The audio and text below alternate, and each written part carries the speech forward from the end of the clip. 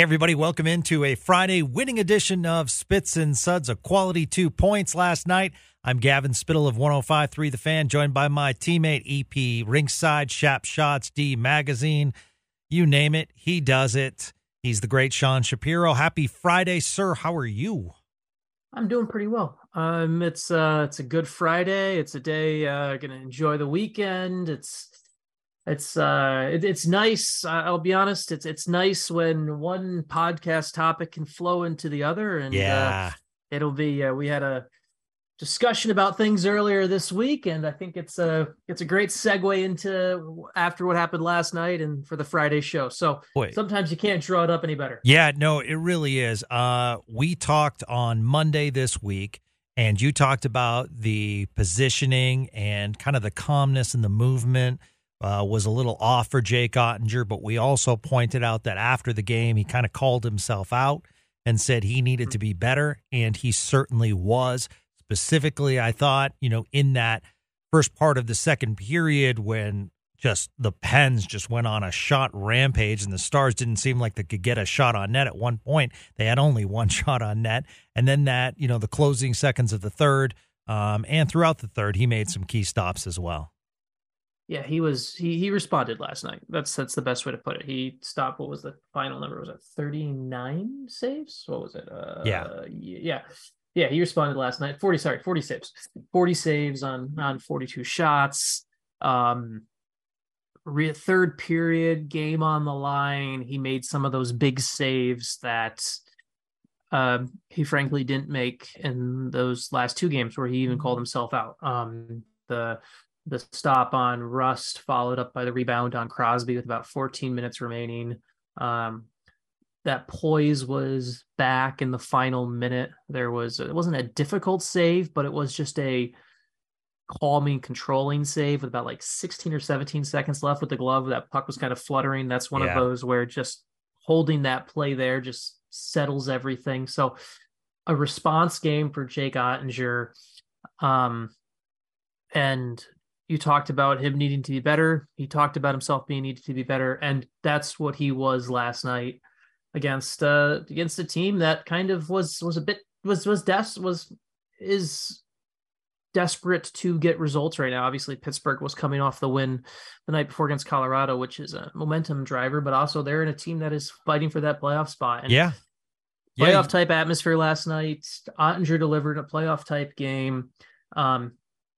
Let's roll it into the next one. Let's see what happens next. But obviously, great response from the goalie, and this is where you get to see the consistency. The next one, you got it. The next one, that's kind of what you want to see. But definitely, I thought he was solid last night. Overall, I thought it was a game for Dallas where it was interesting. Like it was if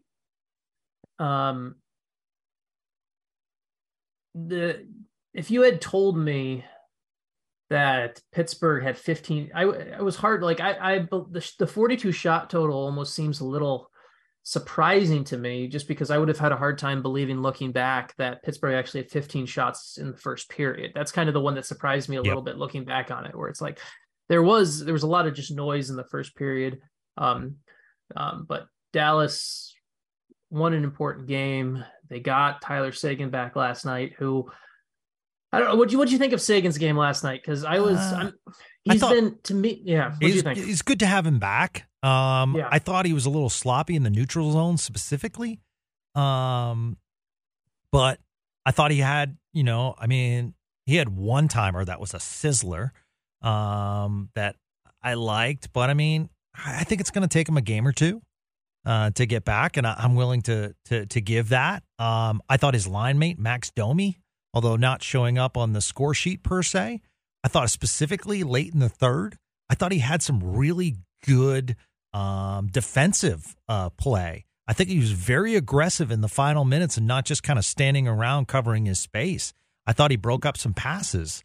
And, it was the little things that aren't going to show up. But, Max Domi's not known for his defensive play, so I thought, that was good. It sounds weird to say, but I think one of the reasons I like Seguin back is because I think he's an improved defenseman. I'm not calling him elite or anything like that, but I think having him back in the lineup certainly also helps the team defensively. So I was okay with it. I was glad to have him back, but I mean, it didn't. I mean, if I was looking at names, I would say Wyatt Johnston certainly showed up more. Jamie Benn showed up more, but I mean, it was, I think it's going to take him a game or two. For me, the biggest thing with Seguin is the answer that we will never get is how does that incision look this morning? Yeah. Because it's the biggest thing is with Seguin for me is like, and I thought he looked fine. I thought he didn't look timid. I think if you play timid, you're more likely to get hurt. So I think that was a good sign the way he played the game. To me, the biggest concern with Seguin is the Dallas Stars. The end goal is to be at the end of June to be hoisting the Stanley Cup, and the best chance of doing that is with a healthy Tyler Seguin in May and June. And so the one thing just with someone who was pushed to come back from injuries before, and his pain tolerance is high and everything like that. My one thing with Seguin is I just hope that last night wasn't too early to come back, and we'll never get the real answer on that, because it will always be something that is going to that Tyler will never admit that something came too early or whatever, or the team. But my just hope is the answer that we won't get, but the answer I'm hoping is that they're looking at that incision, they're looking at that leg this morning, and it's good and everything's good to move forward. Yeah. And that they didn't take things. They didn't put in a spot where they may have rushed things. So I'm just hoping that is the lasting legacy from the last late night's game, is it was the right time to come back and the right time to start building for the playoffs. Yeah. So that's just my thought on the Seguin thing. And I thought the way he played, the fact he played where he didn't look timid, he didn't look like it was bothering him, he didn't look worried about it. That to me is a good sign. Hopefully that things are going in the right direction there. Yeah. Yeah. I will say, I mean, pretty loud barn at times last night. It seems as though people are okay with the 8:00 start. From a Stars fan perspective, one of the things that frustrated people in the past, we've talked about this in the podcast, was the inability to get on national TV.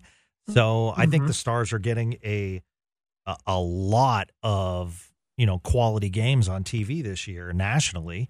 Into that matter, I actually thought Steve Levy and Ray Ferraro did a really nice job last night. I kind of like Ray Ferraro. I don't like his positioning per se. I think I'd rather have him in the booth. I get it, but at the same time, I mean, I thought they called a pretty good game, and I think they called it well for both sides. Ferraro's a good analyst. He does a really good job. I mean, it's a weird thing of how the between the benches role has evolved, right? Like it used to be the pure interviewer role, and now they put the analyst there. And I like having a quote unquote analyst between the benches. I don't mind it, but I think if you're gonna do it, you need a second person in the booth. Like I think you almost need it to be like it almost becomes a 3-man broadcast where you're going to have a play-by-play analyst in the booth and then another person on the ice. I think there's something that gets lost, and I think Ferraro did a pretty good job, but I think there's something that does get lost when you don't have the up top perspective, and that's kind of it as an analyst, and you're relying too much, and you're not necessarily looking at the same thing the play-by-play is all the time and everything like that. So I just think it's hopefully as broadcasts go, and I would like to think that maybe you get to the Stanley Cup final and you're going to have the 3-man booth, and you're going to have the 3-man broadcast with 3-person broadcast with a analyst up top next to the play-by-play and then another person on ice level. So I would like to think that. The other thing about the 8:00 start is like, it's easy to get up it's easy to make things work for an 8 p.m. start when the team's this good, right? Yeah. And when the Penguins are in town. Exactly. So it's one of those where it's like, it's not an 8:00 start against the Arizona Coyotes on a Tuesday. Yeah. I think context is important, but I thought it was good energy. It came through on the TV, and it was just another overall good performance by Dallas. Yep. I really liked the Pavelski goal in the third period Oh, that because was so, yeah. That, I it was mean, that was, something. Yeah, in fact, yeah. two of the Stars' goals, I mean, clearly that Pavelski's, that's a drawn up tip Yeah. situation. And the first goal as well, with Hintz winding up, and, then the tip pass from Robertson, which, sent Hintz on his way. I just thought that was a wonderful play. I mean, that is using, and that's one thing I did see from the Stars last night. I felt as though they did a really good job utilizing their speed, with Pittsburgh coming off back to back. Yeah, and I that play, I think there's something to be noted about that Pavelski goal. One of the things we've talked a lot about Miro Heiskanen on this podcast and everything like that, but one of the things about Miro Heiskanen running the power play versus John Klingberg running the power play, and part of it took Miro getting to a point of confidence on this, is Miro runs the power play more like Brent Burns did than John Klingberg did. Brent Burns is, if you watched him play and who Pavelski played with for years, he's more of a shoot to pass guy, right? Like he's a shoot to pass puck, not really more than 6 inches off the ice ever, getting pucks through that way. And that's what Pavelski played with for his entire career in San Jose. And one of the things that made John Klingberg so unique, and I liked it about John Klingberg, but it's something that's very different when you go from playing with Brent Burns your entire career to John Klingberg, is John Klingberg has this looping, floating, tippable wrister where the guy in the slot and the net front guy, it's more like playing lacrosse almost than playing hockey at times, because it's a high floating tip where it's very difficult for the goalie to track, which is why it's so effective. And if you play with but it's different. It's different. And I think we are seeing, like, the play the Stars scored last night, the slap pass from Miro to Pavelski for that tip. That's not a goal that happens with John Klingberg. John Klingberg's shooting that puck more so to score, and the tip is coming a different way. So it's just a different dynamic of what this power play is now. Right. That, and it was always going to be there, I think, like kind of that slap pass to shot option that Miro had. But now we've talked about his confidence and him seizing that opportunity. We're seeing more and more of it now, where he's looking more like the guy running the point that Pavelski played with for years in San Jose and Brent Burns, and he's not trying to look like John Klingberg, which is a great thing, because each different players have different strengths for different reasons and all of that stuff. But like, that goal doesn't happen with John Klingberg at the point, but it does happen with Miro playing this way. And I think it's just a great thing to see, and a point to grab and think about of when you talk about how a power play can work and how it runs. It's like, it's also wild to think, isn't it, man? Like, it's now like he'll always be a San Jose. He'll probably always be a San Jose Shark first, but like the fact that Pavelski has spent so much time in Dallas, like it's going to be one of those things where originally when he signed with Dallas, it was going to be one of those thoughts of like, oh, it was longtime San Jose Shark who also happened to spend some time in Dallas at the end of the career. Now it's going to be like San Jose Shark and Dallas Star. Like, his career is almost going to be those two side by side, which is something you probably would have never expected when he signed here in the first place. Yeah,